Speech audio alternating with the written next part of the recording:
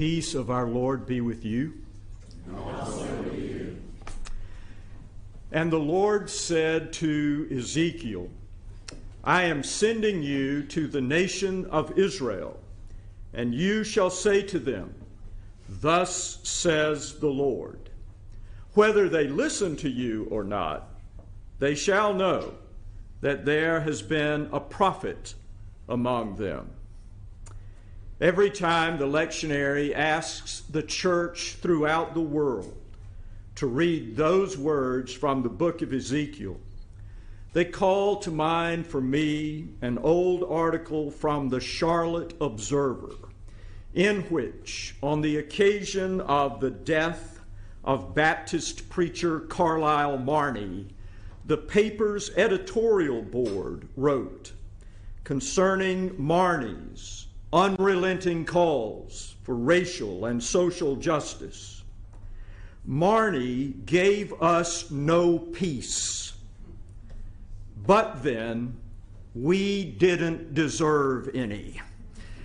Or, as this morning's lesson from Ezekiel puts it, whether they listen to you or not, at least they will know that there has been a prophet among them. A prophet in the Bible is one who speaks the truth.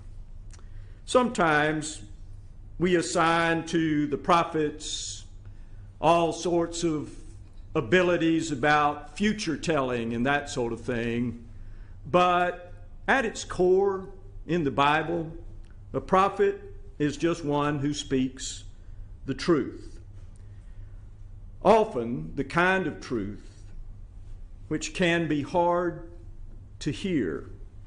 Such seems to be the calling and responsibility of the prophets, to speak the truth which is hard to hear. I have long loved that simple, powerful sentence of William Sloane Coffin's, when you have something to say that is both painful and true, try to say it softly. Wise counsel, it seems to me, for those who must speak a word of hard truth, prophetic truth. And though anger is sometimes the most right response to injustice, and thus the emotion which is most often assigned to the prophets, Richard Lisher wisely observes in his book, The End of Words, that the most basic emotion of the true prophet is not anger, but sadness. As in Jeremiah and Jesus, both of whom you will remember from your own life with the Bible, wept over the spiritual blindness of the people of God. Spiritual blindness into which the prophets are called to speak the truth, which for Christians is the truth which was most fully embodied in the life of Jesus, which is why the most prophetic Christian voices are always the ones which are most clearly and consistently on the side of those who are most vulnerable and least powerful. The most prophetic Christian voices always, unfailingly, on the side of whoever is most marginalized, ostracized, stigmatized, and dehumanized, because that is where the Jesus of the four Gospels always, unfailingly, could be found. Which is why the true voices of the true prophets always sound so redundant.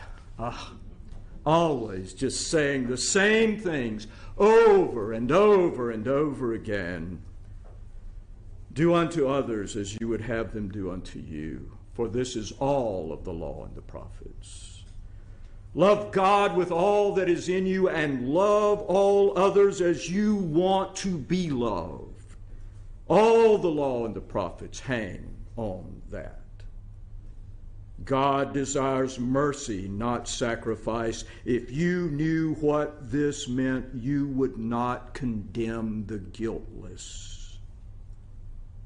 All of which the four Gospels placed then on the lips of Jesus, and which the Holy Spirit places still on the lips of the prophets, whose calling it is to keep saying the same things over and over and over again to all of us, until all of us begin actually to live that way. Amen.